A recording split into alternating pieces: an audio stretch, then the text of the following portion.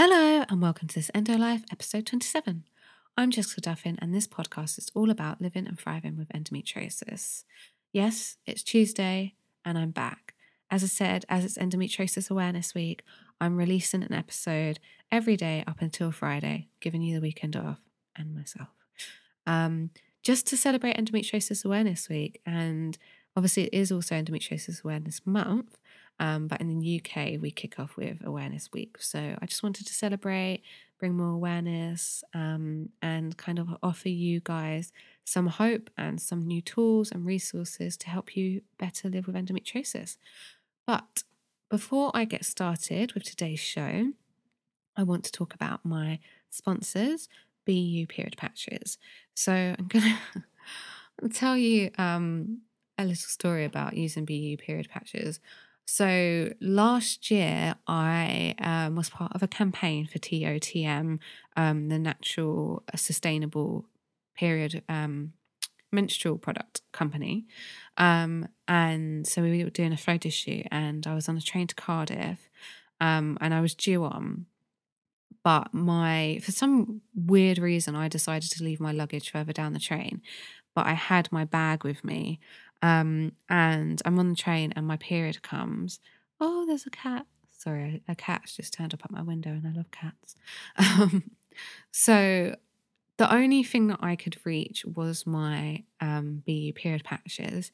And I had to discreetly roll my top up and put them on. I was next to a guy, but I mean, I think he was probably uncomfortable with the fact that I was showing my stomach off.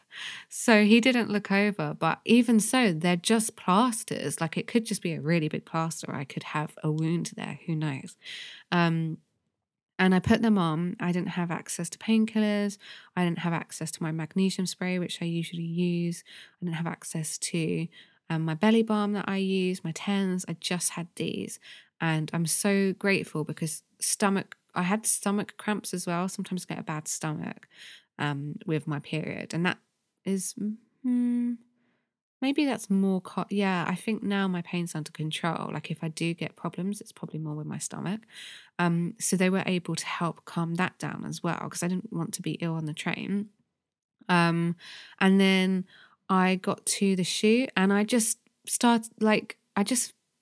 kind of felt really normal. Other than like a bit brain foggy, I just felt really normal. And, I was just topless having my picture taken. If you're confused by that, you can see my picture on TOTM's Instagram and you'll understand. Um, and I was just raving to everyone about them. And because I was saying, oh, I might be a little bit foggy. I'm on my period. Sorry if I'm, just a bit blah today. And yeah, they were like, are you in pain? I was like, no, like I've got these on and I'm feeling pretty good. Um, I made the mistake later on that day that in the evening, I got home and I was like, woo, the shoot's over. And I ate something and it really triggered me off. But other than that, I just thought they were amazing, and I was talking all about them to TOTM.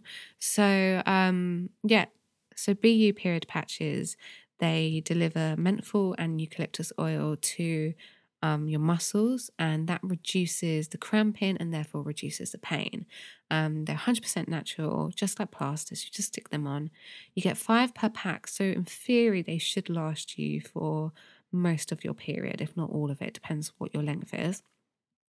And you subscribe. So if you subscribe, rather, you get them for $4.99 or $6.99 if you're not subscribing. So they're pretty affordable. And to shop, you just head to the link in my show notes and then start soothing period cramps the natural way. My second sponsor of today is Know Your Endo. So the Know Your Endo course, the Endo Toolkit, is about to be launched. I'm very excited about it. This online course was founded by Jessica Manan, a previous guest of the podcast and an incredible support to the endometriosis community. Definitely listen back to Jess's episode if you haven't listened to it before, and you can hear how Jess went from needing a hysterectomy with stage 4 endo to now living essentially 80% endo symptom free. So Jess has now put everything that she's learned into a 5-week online program, and that offers a range of tools to help you manage and feel better with endometriosis. The course covers understanding endo, nutrition and food, movement, stress management, natural products, and alternative medicine. You'll also have access to a community page, live Q&A with Jess, and expert interviews. Enrollment opens on March the 11th to the 17th. That's for the early bird pricing. And then March 18th to 24th for the regular pricing.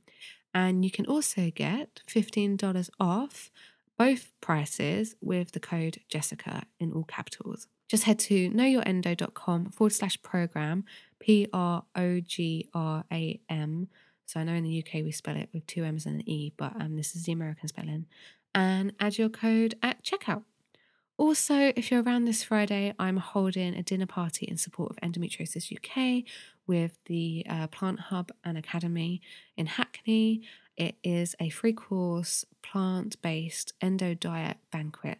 And we've got lots of goodie bags. We've got non-alcoholic cocktails. We've got low unrefined sugar treats at the end. And yeah, you get to come and mingle with endometriosis warriors and their friends and family. You can come on your own, you can come with friends. I would absolutely love to see you there and help raise awareness and funds for this amazing charity. So, this episode is with Hiba Shahid, and it's all about pelvic floor therapy for endometriosis and the huge role it can play in helping us live well with the disease. Hiba Shahid is the founder of The Pelvic Expert, an online platform that provides programs and courses on pregnancy, birth recovery, chronic pelvic pain, and menstrual issues, including endometriosis. Hiba is a women's health coach, yoga and Pilates teacher, physiotherapist, and fellow endometriosis warrior.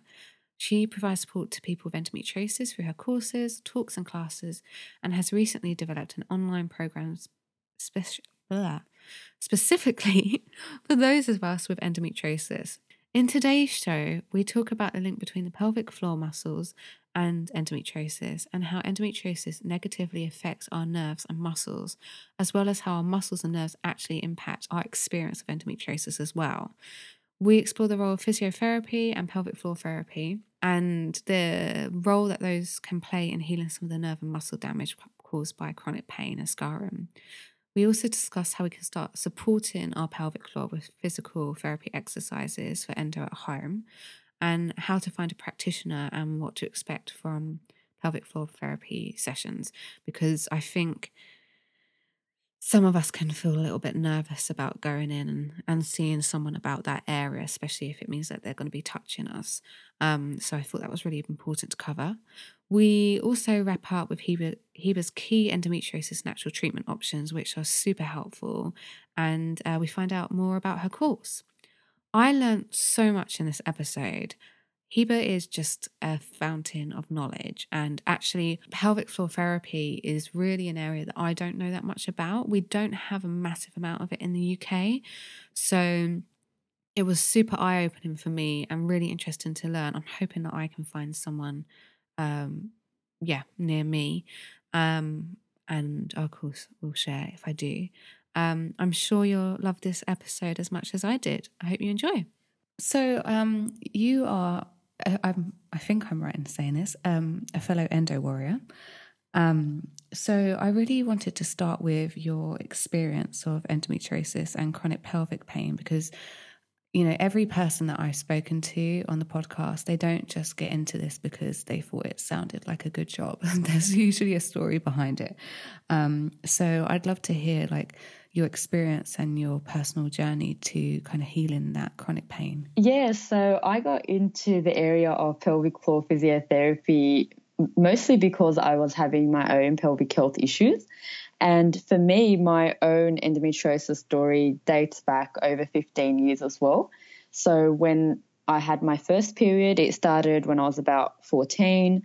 And like many other women who have endometriosis, the period was extremely painful. And it wasn't just a general, a bit of cramps here or there, and then the period was over within 3 days type of period. It was like 8 to 10 day period, which is consistent for me, to go up to 10 days, and very heavy, very painful.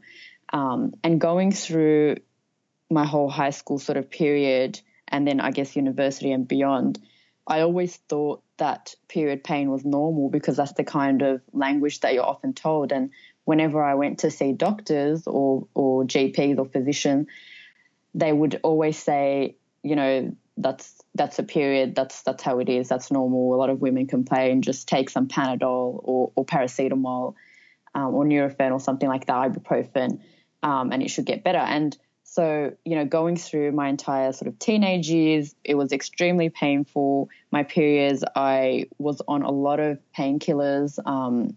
I think I would take like ibuprofen and naproxen type drugs on a regular basis. And, you know, eventually, as with many other women with endometriosis, the pain from the pain itself doesn't really get better with those drugs. And in fact, you kind of become immune to those drugs.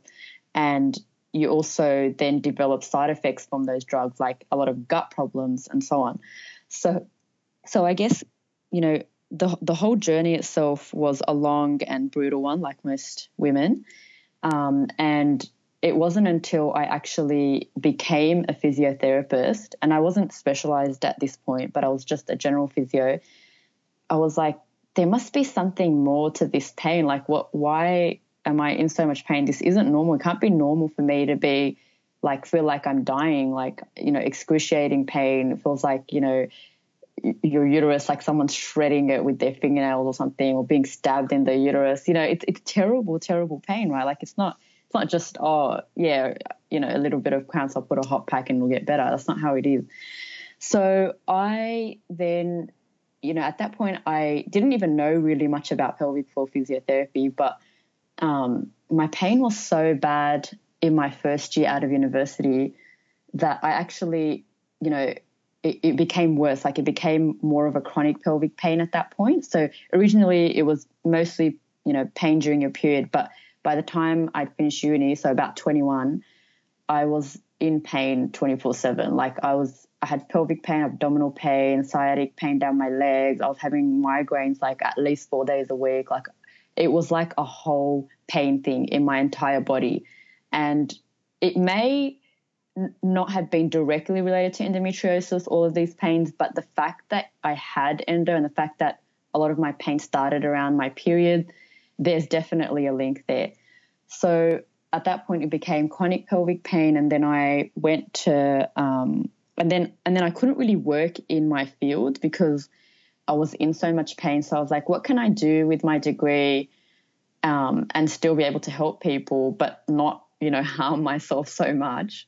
So I got into the area of pelvic floor. So this was before I even knew that there was a relationship between pelvic floor physiotherapy and, you know, helping people with period pain. Oh, wow. So, yeah. And then it was at that point that I was going to all these courses and sitting back and listening and then thinking in my head, oh my gosh, like what if there's some kind of connection there?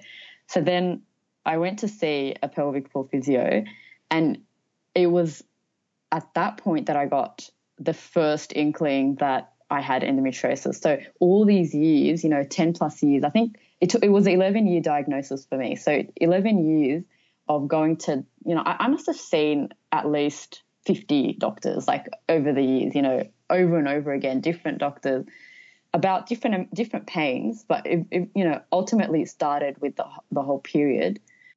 And so the women's health physiotherapist said, you know, she's asking me questions, and I'm like, yeah, I have pain with bowel movements. Yeah, I have severe constipation. Yeah, I have abdominal pain. Yeah, I have food intolerances. Yeah, I have pelvic pain. Yeah, I have, you know, every single question she's asking me, you know, neuropathic pain, all of this. She's like, you know, it sounds like you have endometriosis. And I looked at her and I'm like, it didn't really sink in that that's what I could have. And I didn't really know that much about it at that point because I was still new into women's health. And so then I went home and I, you know, with me when I learn something, I have to know everything about it inside and out. So I went and researched it, and then it made so much sense. Like I was like, oh my God, this is me. This is me. This is me. This is me. Like every single thing ticking. So I was like, okay, all right, this is me. So I decided then to go and see a gynecologist, and And it's funny because at this point, no one had ever referred me to a gynecologist. No one in 11 years. No. Oh And that's the thing. Like, the system is so backwards sometimes. Like, I think the UK is a little bit more ahead in getting diagnosis by sending to a gynecologist, whereas here in Australia and in many parts of the world, it's because to see a gynecologist, you need a referral from your general practitioner or your doctor, your home doctor. So, no one had ever referred me. And usually it's because I think if you're not sexually active, you don't usually get referred to a gynecologist. So if you're a teenager, you don't get referred. Like, it's not like a mainstream thing that's done, even though it should be. And now it is being done more, thank God. So I am seeing more young people now. But, back when I was young, it wasn't like no one even considered or even mentioned that I could have endo or that I should see a gynecologist. So, I went to see a gyno and she's like, yeah, it's definitely endo. Even when I did an internal ultrasound, it was excruciating. So they even said that I likely have adenomyosis as well because they could see the bulky uterus and all of that. So, I ended up having the surgery about maybe, I guess it was 12 years after diagnosis or it's not after diagnosis, sorry, after presentation. And, there was endometriosis in there. And it was interesting because, after your first period after a excision laparoscopy is usually pretty horrific, and it was. But then, definitely after the third period, my period pain was exponentially better. However, I still did have a lot of pelvic pain and a lot of other generalized pain. And I think that's one of the things that often gets overlooked is a lot of women and a lot of medical professionals, unfortunately, as well. They say that, once you have the surgery, all your pain should just go away. But it's never like that, or very rarely it's like that, because by the time a lot of women have the surgery, they've now developed chronic pain. So it's not just the endometriosis that's causing your pain, but it's also your muscles, your nerves, your connective tissue, your gut. So many things are now involved. It's become like a complex chronic sort of situation. And so that's kind of what has led me to work in this specialty field where now I mainly only see complex pain patients, because you've gotten rid of the pathology, or we know that endometriosis is never really acute, but if you've had an excision surgery, you've cut out all of the tissue or most of the tissue. So now it's about how can I get this woman back to a healthier lifestyle and back to a life where pain isn't ruling her body. And, it might be through various tools, which we can talk over during the podcast, but, addressing things like nutrition, addressing things like exercise, what type of movements you can do. But most importantly is seeing a pelvic health or pelvic floor women's health physiotherapist to address that particular pelvic and abdominal tissue that's often, tight or what they call overactive, or just not moving and sliding nicely. And so that might be causing that pain to be worse. Does that make sense? Yeah, totally. And I'm really interested in this subject because so in the UK, they don't really recommend pelvic floor therapy for endo at all. I've never heard. I've got one UK friend, maybe two, who are seeing a private physiotherapist. I don't think they were recommended to do that by their doctors or referred. I think they sort them out themselves. But a lot of the people that I've had on the podcast in America, they're like, oh yeah, like my pelvic floor therapist is amazing. Like they've sorted out so much. So I feel like in the UK, we don't really understand that link between like the pelvic floor, endometriosis, and our pain. And so because we never hear about that, from the doctors, and we don't know it's an option. So I want to get to kind of your website and your work more, but as we're on the subject, I'd love to deep dive into that a bit more. Like I read a book quite a while ago called Vagina by Naomi Wolf. And she was talking about all of the nerves in that area and the muscles. And, you know, if you go through trauma or perhaps like there was issues in birth or you've got a chronic disease there, that these nerves and these muscles can get damaged and they kind of hold like a pain memory. So like you're saying, even if the endometriosis is cut out, you've then got this continuous pain going on anyway. So am I right in thinking that about the nerves? Is that kind of how it works? Yeah, absolutely. So our body is complex. There's never just like a one hit, one solution type thing. You have to look at the body holistically. So when we think about pain or when we talk about pain, one of the things that we have to understand is that pain is essentially a response, okay? It's a response that's triggered by lots of different things that might be happening in the body, but it's essentially a message that's delivered by the nerves and the nervous system, which includes the brain as well. So pain itself, you know, you could have a lot of endo and have very little pain, or you could have very little endo and have a lot of pain, or something in between. Or you could have no endo after having excision surgery and still have a lot of pain. So the thing about pain is that it's a message that's being sent, sometimes correctly and sometimes erroneously, by the brain through the nervous system, via the nerves to tissues like the muscles.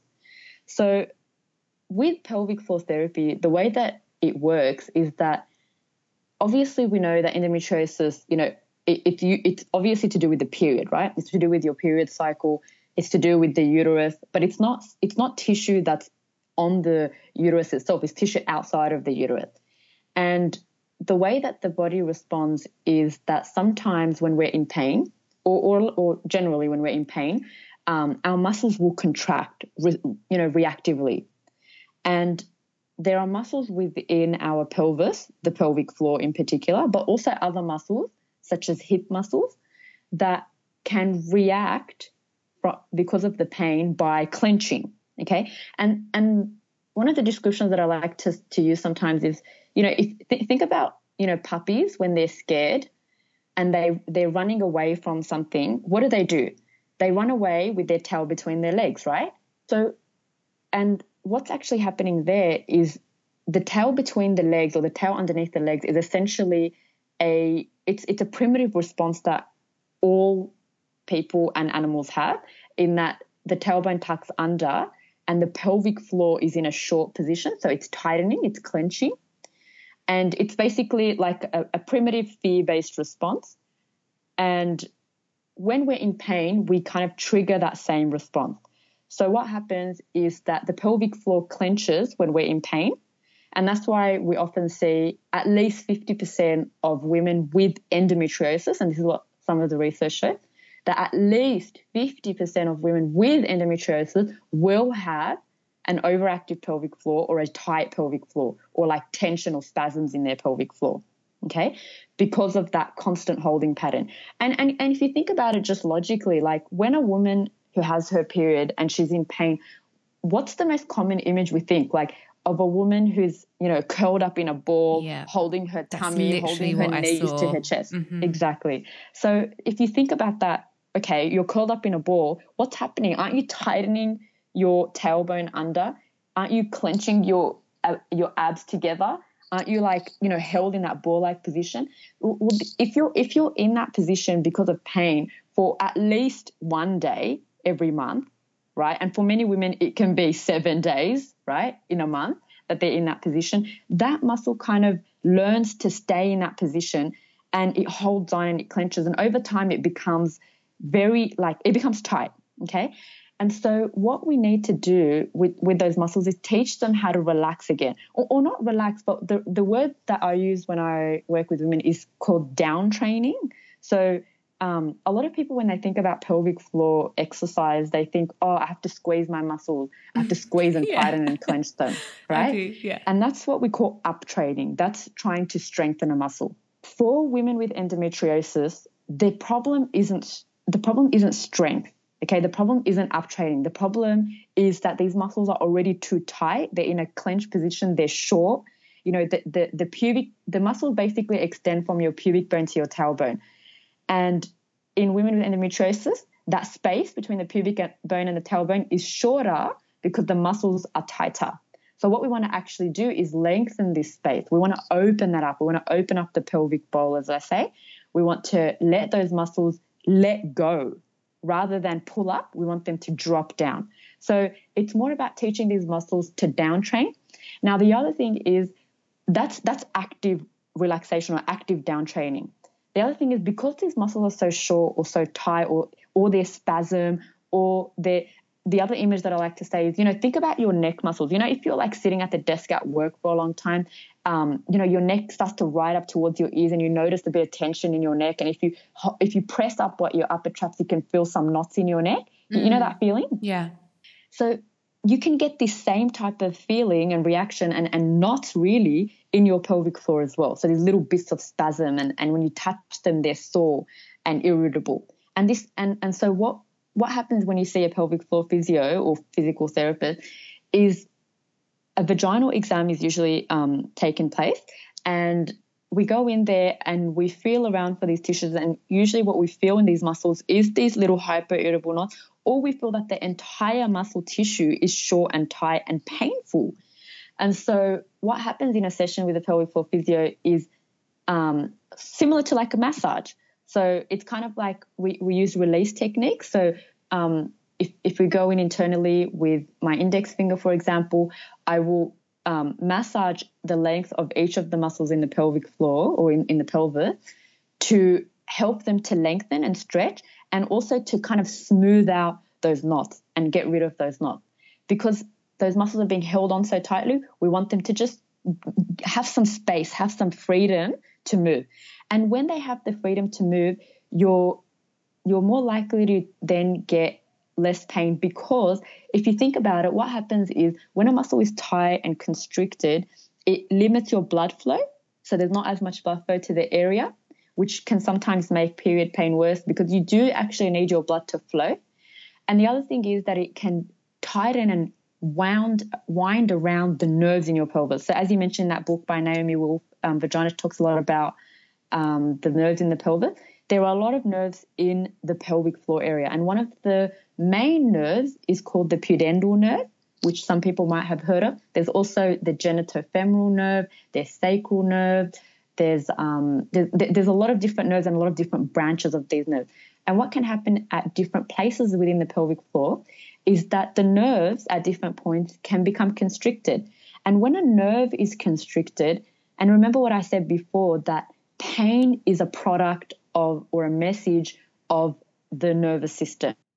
So if a nerve is being tightened or wound up or constricted, then it's going to become like buzzy. It's going to be like, oh, I don't like this. I don't like being held tightly. So what am I going to do? I'm going to alert the person that I'm in pain. I'm going to alert the person that she needs to fix me and loosen me up. So I'm going to send the only signal that I know, which is pain, right? Yeah. So what do we want to do? We want those nerves to relax or unwind, or we want them to be free, basically. And so when we smooth out the muscle tissue by massaging them or doing stretching exercises for the pelvic floor or the hip, or when we do relaxation and deep breathing and things like that help to relax those muscles and the nerves in the pelvis, then the nerves can actually take a break, and then you can actually have reduction or even resolution of your pain. So you can see like it's all interconnected, it's all related. And the other thing that I want to mention is that it's not just soft tissue work or muscle work inside the pelvic floor, but it's also muscle work externally as well. So it can be around the buttocks, around the hips, around the inner thighs, and definitely around the abdomen. Because remember what we said before about women being in that tightened position, ball curled up in a ball, the abdomen and the abdominal muscles can also become tight. And the thing is, the abdominal muscles are connected into your pelvis, but also the same nerve supply from your pelvis also goes into your abdomen and vice versa. And so what you can actually get is something called visceral convergence, which is when the muscles in the abdomen, when the nerves in the abdomen, if they're irritated, they will bounce off signals into the nerves in the pelvis because they're similar and the same. So you can get also the opposite. So you can have nerves in the pelvis when they're irritated. They can bounce off and cause irritation in the abdomen. And so then a lot of women will be like, oh my God, I have all these abdominal symptoms. Like I get a lot of abdominal pain. I get this endo belly. I'm intolerant to foods. My tummy's really sensitive. I'm constipated, or I have diarrhea, or whatever it might be. And this is because of this convergence of the nerves, or partly because of this convergence of the nerve. And so what we want to do is try and, minimize the overactivity of all the nerves in the abdomen and in the pelvis, and also the overactivity of the muscles in the nerve in the abdomen and the pelvis, so that, things are moving nicely. You can breathe again, you can move again, and then we basically lower the threshold of the pain. We are essentially desensitizing the nervous system. We're making that nervous system a bit more calm, a bit more relaxed, and so then your threshold for pain is lower, so then your pain is lower. Does that make sense? Yeah, it does. I'm kind of like reading from all the information. It's fascinating how, I found this when I read the book Vagina. I was kind of like outraged that I didn't know about this. It's like general knowledge. But, it sounds like everything is so interconnected, and we're really just treating such a small part of the problem. And, with endometriosis, I'm guessing from what you're saying that not all of the pain that we're experiencing is coming from endo. So we might just be like treating the endometriosis itself and ignoring like the muscles and the nerves that are going on around there. So I can see how important it is. I actually wanted to ask, like, while we're on this subject, so a lot of people with endometriosis experience like pain during sex. So do you think that is because often, for example, if I feel that, I'm like, well, I'm not really having painful periods anymore. Like my endometriosis is pretty much under control. So then when I randomly get pain during sex, I'm like, why is that? And why is it at that certain point? Do you think that's to do with the nerves and the muscles? And can pelvic floor physiotherapy help with that? Well, I know that is from the nerves and the muscles, because whenever somebody says to me, I have pain with sex, my first diagnosis is tight or overactive pelvic floor muscles. The only reason you will have pain during sex, apart from pathology, is an overactive pelvic floor. So the only treatment really that's going to help with painful sex is having pelvic floor physio, is having your muscles released. It's having your nerves calm down in there. It's all muscular. When it's pain during sex, it's muscular. Because sex is a mechanical activity. Sex is a mechanical activity. It's a movement-based activity, right? It's a muscle-based activity if you really think about it. It's a movement, like we're talking about penetrative sex here, right? Yeah. So yeah. if you're using any type of whether it's the male parts, or if it's any type of sex toy, whatever it might be, anything that's penetrative sex and is painful, that's muscular, because you're now using muscles. If they're feeling pain, actually, even if it's not penetrative sex, if you're feeling pain with orgasm, for example, Mm-hmm. or you're feeling pain with arousal, then it's muscular as well. Because what happens when a woman becomes aroused is essentially increase of blood flow to the area. The nerves are becoming more excited, and the pelvic floor, as the pelvic floor muscles themselves, are going into a relaxed position. So if your muscles are tight and you're becoming aroused and you feel pain, it's because your pelvic floor muscles can't relax.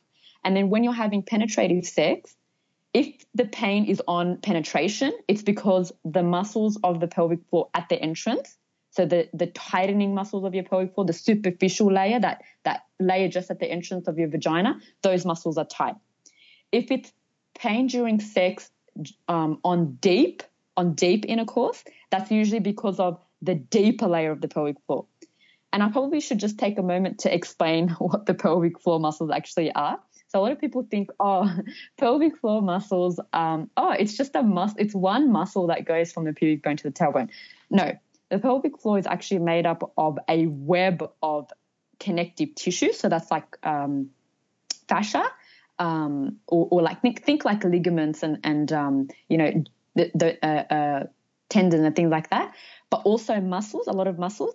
And there's a few layers of those muscles. So there's one muscle layer called, let's call it the superficial pelvic floor. That's a bunch of muscles. One of them goes from your pubic bone to the two bones in your bottom, so your sit bones, the bones that you sit on your bottom. So one muscle goes from one side of your pubic bone to one sit bone, and from the other side of the pubic bone to the other sit bone.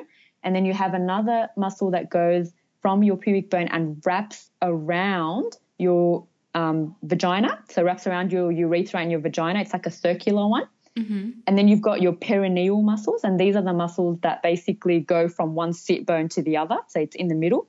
And that's and then you've got your anal sphincter muscles. Those are also part of your pelvic floor. So that's your superficial pelvic floor.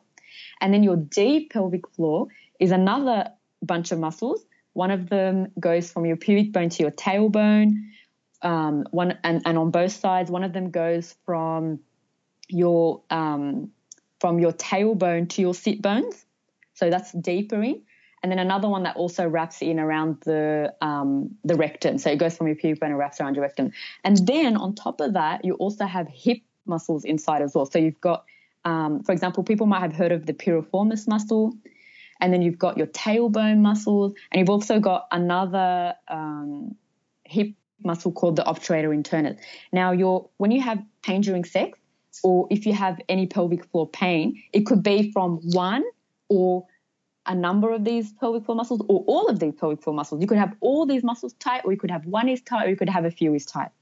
And when a woman has pain with deep intercourse, like maybe it's like, it's only when he goes really deep, or it feels like he's touching my cervix or something like that. Sometimes it's not that. It's that he's touching the back wall of your pelvic floor.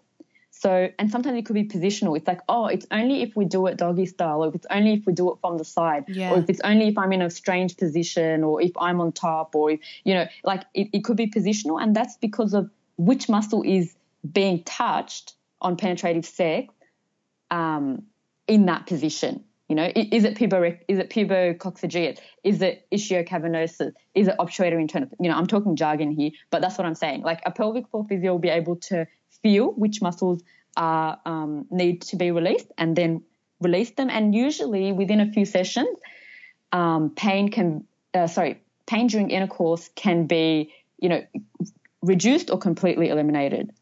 So, and there are some women that I've seen only once or twice and all of their pain with sex has gone.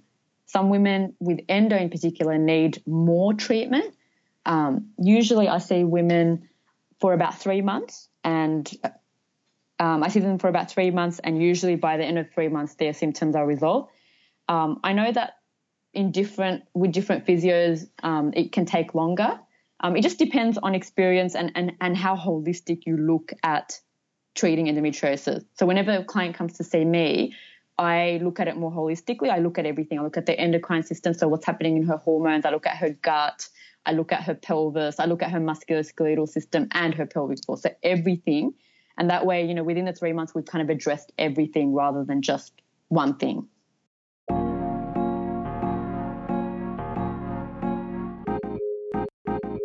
Hi, I'm back. Just a reminder that today's show is sponsored by BU Period Patches. They are 100% natural, act like a plaster, and slowly deliver menthol and eucalyptus oil to the point of pain.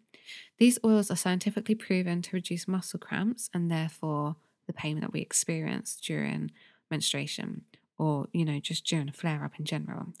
I love them. As I said earlier, they're part of my go-to period toolkit, and I use them for the first 2 days of my period.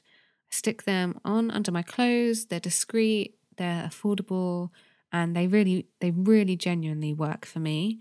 I wouldn't advertise them if they didn't. I know a lot of other people with endometriosis are having success with these. Of course, we don't all work the same, so these may or may not work for you, but I do know that they're working for a lot of people and they've got a lot of reviews from endometriosis sufferers. So I'm going to be talking about that more over the next couple of days.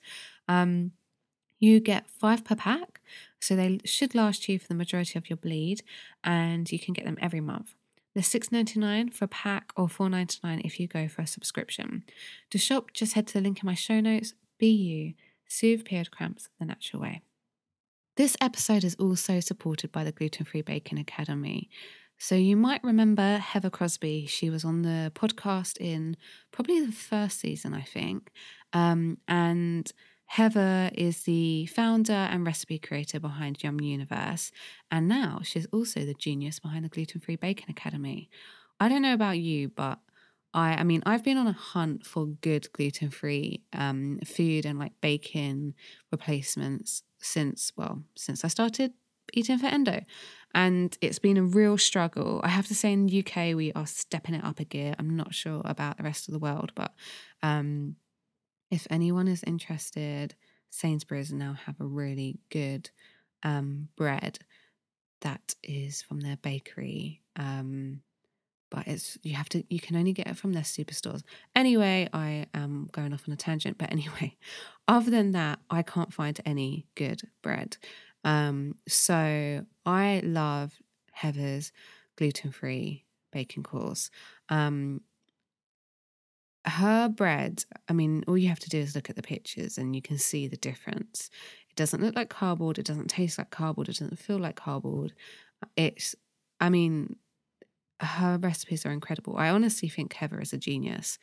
So if you're missing bagels, if you're missing English muffins, burger buns, sourdough, sourdough toast, peanut butter. Yeah. So if you're missing any of those, also pizza bases, flatbreads, I could go on forever, cinnamon rolls, they are all here in Heather's 4-week online program. You just need 2 hours a week. She takes you through the science behind gluten-free baking. You get to understand how the ingredients work. And the ingredients are vegan. They are full of nutrients, fiber, protein.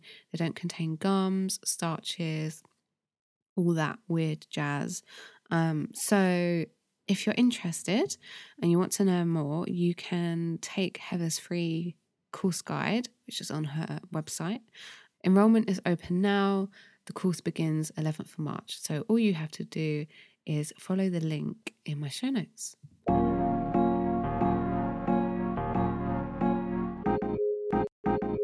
Am I right in thinking you're a women's health coach, physiotherapist, and you started up the pelvic expert? Yeah, so I do wear a lot of different hats. So that women's health side of you, the coaching side, is that why you have a holistic approach where maybe another physiotherapist would literally just deal with the muscles? That's definitely right. Within physiotherapy, so we have different streams. So it's like, how you have doctors and specialists and they specialize in different things. So you have gynecologists and you have, urologists and you have gastroenterologists. So they all kind of specialize in things. Or you have orthopedic surgeons and you have, doctors who look at brains, neurosurgeons and so on. So within physiotherapy, there's also different streams. So you can have sports physios, you can have musculoskeletal physios, you can have pediatric physios, you can have women's health physios and so on. So traditionally,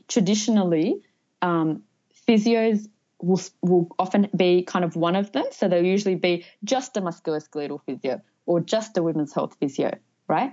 So when you go to see a women's health physio, their main focus is pelvic floor. So they kind of just look at your pelvic floor. When you see a musculoskeletal physio, they kind of can look at other muscles in your body as well. So they'll look at your neck and they'll look at your spine and so on. So the difference, with me, I trained in a lot of different physios. So I first started in musculoskeletal physio and I did a bit of sports physio and then I went into women's health physio. And then within women's health, there's also specialty areas. So women's health traditionally is more incontinence-based, so it's more about the weak pelvic floor, whereas my area is more about the overactive pelvic floor. So I work more with women who have tight pelvic floors. Or they have pain. So my specialty is more pain. So I've done a lot of postgraduate certifications and so on in pain in particular and overactive pelvic floors and so on. And then I've also done a lot of women's health coaching, as you mentioned. So within that, it's all the nutrition and lifestyle-based stuff. And then I've also got like specialties in yoga and Pilates and so on. I'm a bit of a nerd when it comes to I want to know everything and anything that I can to help somebody overcome their issue, you know? Yeah, no, that's amazing. Can I ask, where did you study the women's health coaching? Because I'm doing that at the moment, so it'd be interesting if we're doing it at the same place. I did it through, Jessica Drummond? Yeah, I'm doing that course as well.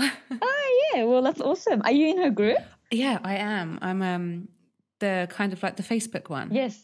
Oh, great. Yeah, I did it. I did her women's health coaching certificate in the first year that she released it. So it's been a while now, at least 5 years, I would say. Yeah, it sounds like it's really growing from what she said. Yeah, it's definitely needed. It's we need more women's health coaches out there because women's health needs are very different to just general health needs, and especially when it comes to endometriosis, like there's very little known about it, very little understood. And we just need more. And so, I'm so glad to hear that you're doing that. Yeah. Oh, yay. That's like made me like, I've had like lots of interruptions with different housing issues. So I'm glad to hear that it's like, I should keep persisting.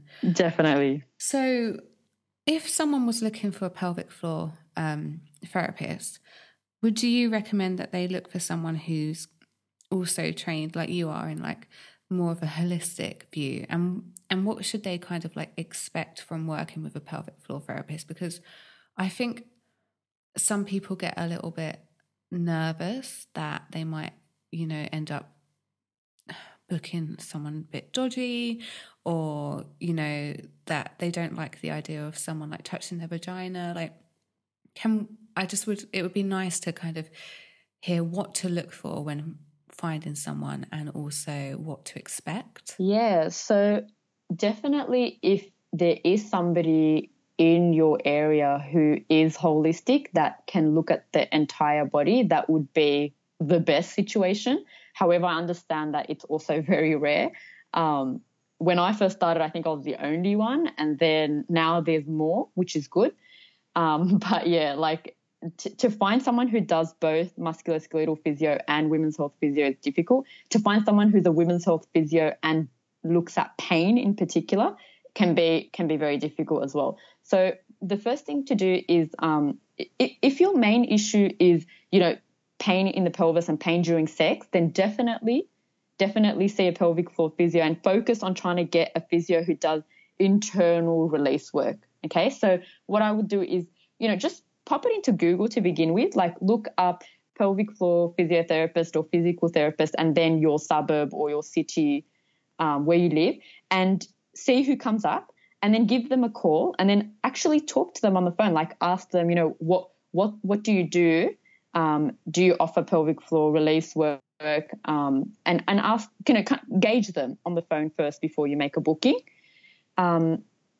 Now, what to expect in a session? So normally in my clinic, so when I see a patient, they come in, it's a 1-hour assessment the first time, and the first half an hour is basically just getting a history. So I'm trying to understand everything about this woman's life that led to her. Like, yes, the endometriosis is important, but I often ask other things. Like I will ask questions about her bladder, her bowels, her abdominal health, whether she gets migraines, stress, any stresses in her life, like just trying to get like a holistic kind of approach of what's kind of happening in that vicinity.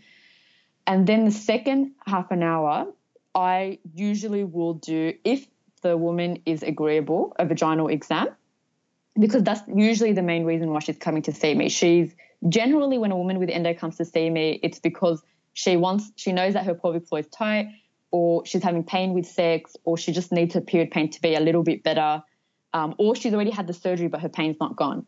So I'll usually do a vaginal exam on the first session, but sometimes if the woman still needs to build a bit of trust with me, then I'll do an external only exam, and then I'll come back to it in the second session or whenever she's ready. You don't have to feel pressure to do a vaginal exam. Like oftentimes if you go and see a physio, they can do external techniques in the first few sessions that will really help with your pain as well. Like it doesn't always have to be internal work.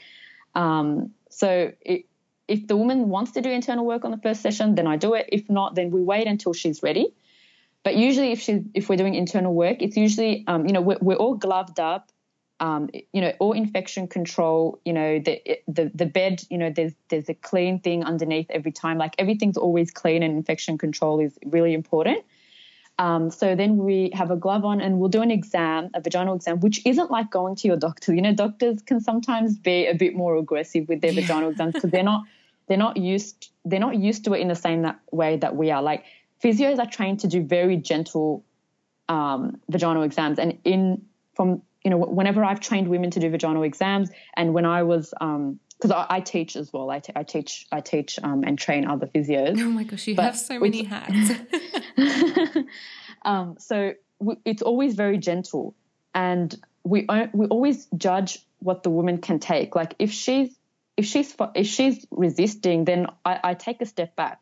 So we go with you. We want you to feel comfortable. And what we usually do is just feel the tissues, like we're feeling, and we're asking you, is that painful, or how does that feel? Is that your pain? We're trying to gauge. And oftentimes, it is painful, unfortunately. And usually on the first session, straight away, we can do some release work on that first session.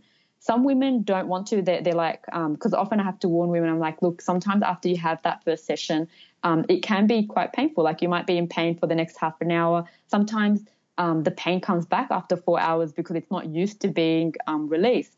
And so, are you okay to, in 4 hours or so, to have a bit of pain? Can you go home and, just go to sleep it off or something like that, So if they're not in a position to do that, then I say, okay, let's do it next time. Okay. But now you know that this is where your pain is coming from. It's coming from your pelvic floor. But usually we will do a bit of treatment then, and it can be painful for most women, but often women with endo have had so much pain that they're like, this is nothing compared to the pain that I usually have. That's true. Or it can be quite a lot of pain and they're like, you know what, I can handle it because I've lived with pain my whole life.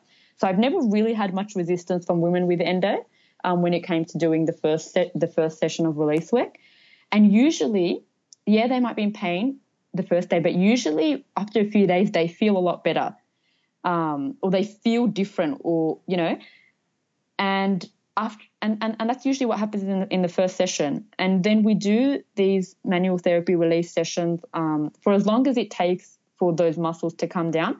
And like I said, for me in my clinic, I often see within 4 to 6 sessions that a woman, so usually a woman will see me either once a week or twice a week, depending on if she can afford it. And then within 4 to 6 sessions, usually the pain is significantly lower, like I would say 50% lower in pain. And by the time she's had 3 months of sessions, the average amount of time I've seen a client is 3 months.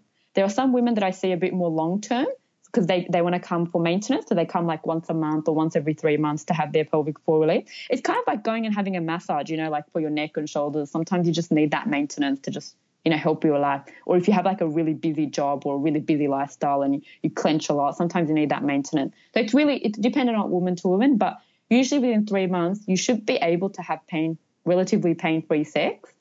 And if not, there's usually other things going on as well. So we have to kind of look at the other things, like, what are you eating that might be making you more inflamed, for example? Or are you completely fatigued and burnt out and your body's just not creating that beautiful nerve energy? Or do you have another underlying condition as well that's making it worse? Like, for example, someone like me who has adenomyosis as well, like sometimes, even though you've gotten rid of the endo, sometimes you can still get symptoms, and sometimes it can be painful.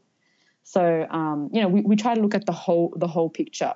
And I can say for myself, like when I would say, 10 years ago or something, I was in 10 out of 10 pain on a daily basis. Like I was in agony on most days. In 2010, it was like really bad. I was in pain all the time. I just, it's to the point where you're just like, why? I can't even live anymore. Like this pain is just too much. But after doing all this learning and now teaching and helping other women, like that has helped me as well, because I'm constantly telling women the things that I should be telling myself. And I'm doing the things like yoga has really been helpful for me as well. and nutrition is definitely a game changer. That now, like, I would say my pain, like, on a daily basis, I pretty much have zero pain. It's only certain activities that can sometimes trigger my pain, but then the pain is usually gone within an hour or so. You know, like, I've gotten to that point where I can be pretty much 99.9% pain-free. That's amazing. So I know that it's possible for other women. Yeah, no, completely. And so obviously having private treatment can be expensive for some people. So I know on the Pelvic Expert you have some incredible home programs. So could you tell us a little bit about like the Pelvic Expert and what you offer? And I know you have a program, like an at-home program called Endo Ease. So it'd be good to hear more about that. Thank you. So I did run a beta of the Endo Ease program, which basically includes a lot of education. So it's very educational based. Obviously, it's not going to be manual therapy based. Like, it's not physical pelvic floor muscle releases, but there's a lot of things in there to just get you started on your endometriosis recovery journey. So there's a lot of education, just like what we've been talking about today, but more about how the brain and the nervous system is connected, how your hormone and endocrine system is connected, how your musculoskeletal system is connected, why women who have endo also have PCOS, or also have bladder pain syndrome, also have pudendal neuralgia, also have painful sex, like trying to connect all those, like trying to understand why is it that I have endo, but I also have 10 different other things as well. Yeah.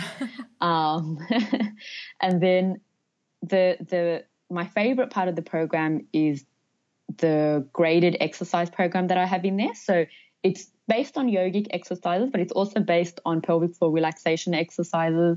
And it's basically exercises that you do every day. There's about 3 or 4 exercises, and every few days the exercises change a little bit and get more stretchy. And really getting you, it's kind of like a pelvic floor meditation, really trying to get you back into your body. Because a lot of people kind of detach from their pelvis and their abdomen, like they kind of cut themselves off. They don't really, they're enemies with their uterus, so they don't really want to, be connected to it. But it's about reconnecting, but in a positive way. And, some women feel like, that they can't connect. So it's kind of getting you over that barrier through movement. So I often say motion is lotion. So let's get things moving. So it's exercise based with the pelvic floor meditation focus to help basically down train your pelvic floor in a way that's possible online, and also stretch and relax all the muscles around that area as well. So like your hip muscles, your leg muscles, your abdomen, your back, and so on.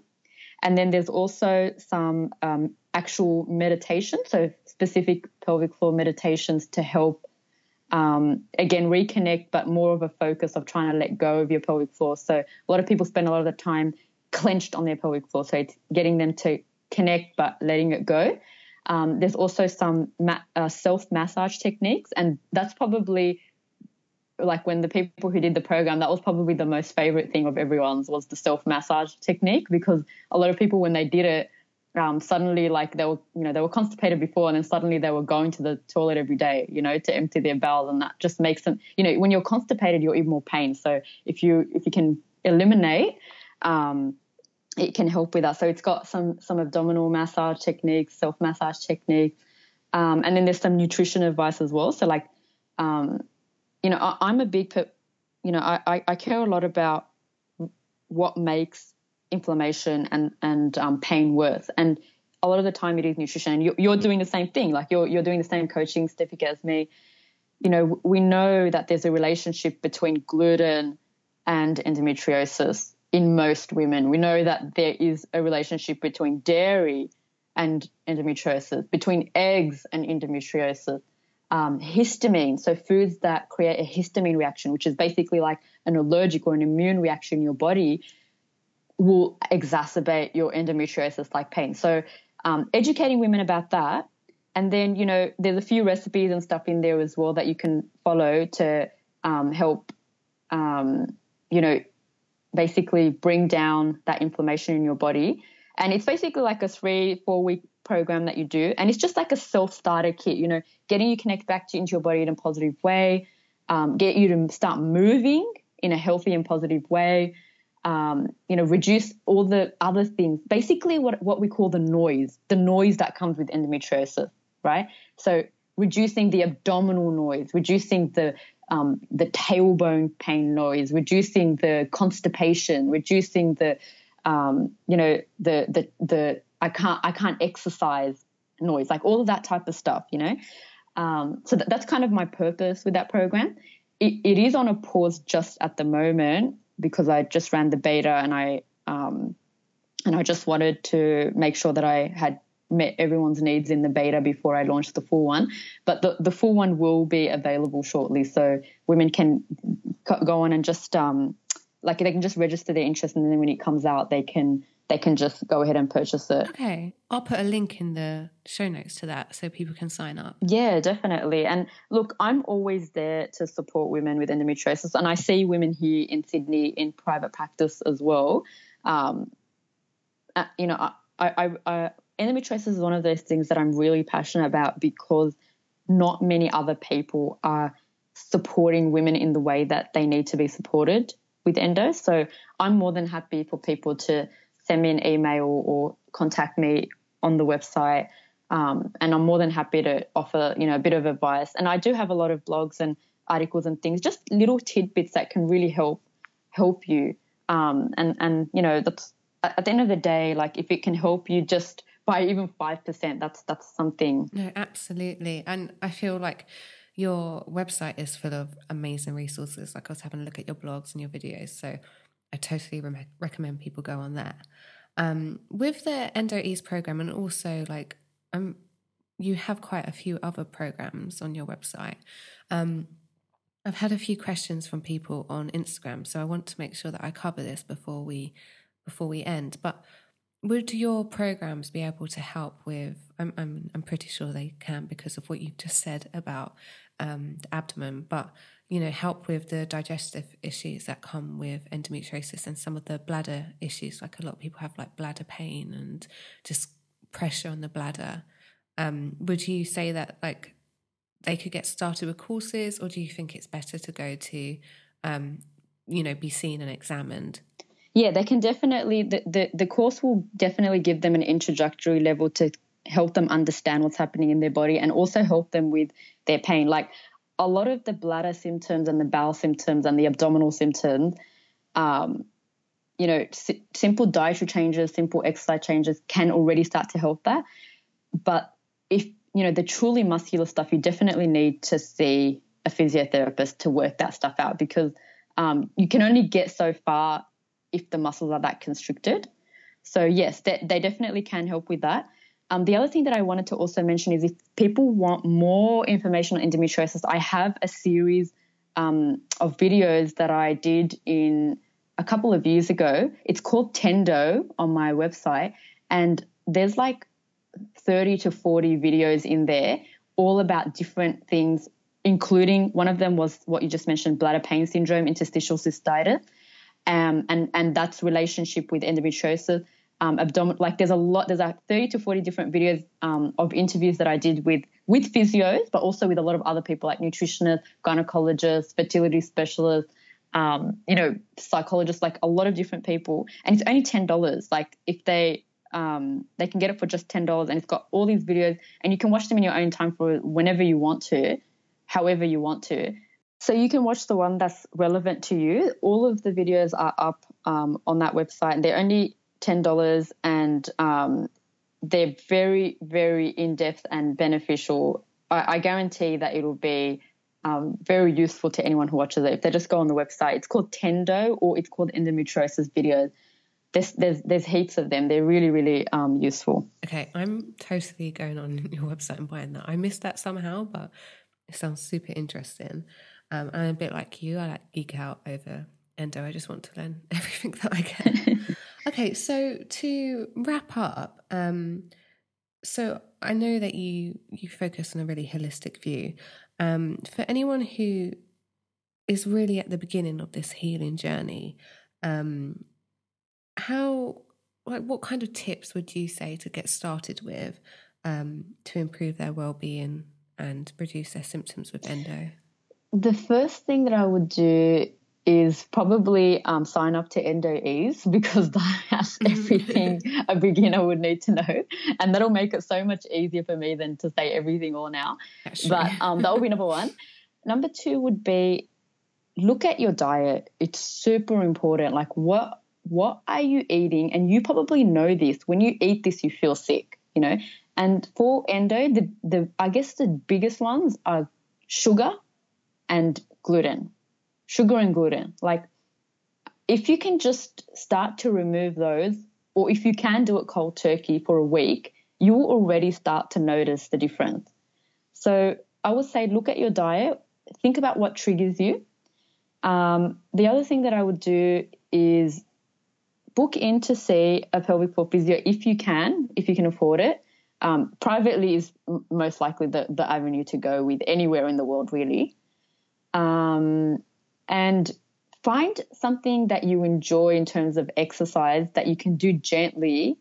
You know, it might be like I really like yoga, but not like extreme yoga, but like just a gentle, 10-minute yoga routine or something that can really start to help with your pain. So food, movement, and physio are definitely, up there. So yeah, I think that would be my main little advices. Would you say that there are like forms of movement we should avoid if we are like really tense and tight in the pelvic floor? So I'm not really a huge person to say people should avoid doing things. Like I think any type of movement is good. However, there are some movements that can make things tighter. So for example, if you're doing a lot of crunches or sit-ups, that particular movement tightens your abdomen and pelvic area, because if you think about it, like when you're holding yourself on your ball, aren't you tightening all of that? So if you're doing a lot of persistent crunches and sit-ups type of movement, you're kind of encouraging that muscle action. Whereas if you do more of the reverse, like more maybe lying down on your tummy, up on your forearms type of movement, or bringing your foot back like a quad stretch or something. Those are more things that help to open your pelvis or open your abdomen. Okay. I'm not really huge on avoiding things, but maybe do less of things that make things tight and do more of things that make things stretch. Does that make sense? Yeah, totally. That's really funny because I did loads of sit-ups before our call, so I'm going to go and stretch. Just trying to get back into my exercise routine. Okay, that was amazing. I'm full of so much knowledge, and I'm just going to add to it because I'm going to go and watch your videos. I just hope that I haven't overwhelmed you and everyone else. I just hope I've just, No. I feel like it's such a mysterious side of like endo treatment, and it's not talked about enough. So I completely followed what you were saying, and I think that people are they're gonna take what you've said and run with it and go and do their own research and talk to different physios and find out what works for them. So thank you so much. It's been brilliant having you on, and I can't wait for EndoEase to come out. Definitely let us know when that's up, and I will put it on my website. Awesome. Thanks so much for having me, Jessica. Thank you. Bye. Bye. So that's it. Thank you so much for listening. If you want to find out more about what I do or read more on endometriosis and living well with it, you can head to my Instagram page, which is this_endolife. You can head to my website, which is www.thisendolife.com, and you can also get a free guide to managing endometriosis naturally on my website. I've put the link in my show notes. It's a beginner's guide to getting started on all of the areas that I have worked on to help reduce my endometriosis symptoms and pain and live well with endometriosis. As always, if you like this show, please rate, review, and or subscribe. Really, truly does help others to hear the podcast, and hopefully will help them to live better with endometriosis. This episode was produced by The Pod Farm. Whether you're an established podcaster or just getting started, visit thepodfarm.com to see how they can help you go from an idea to a finished show that's ready to be heard by the world.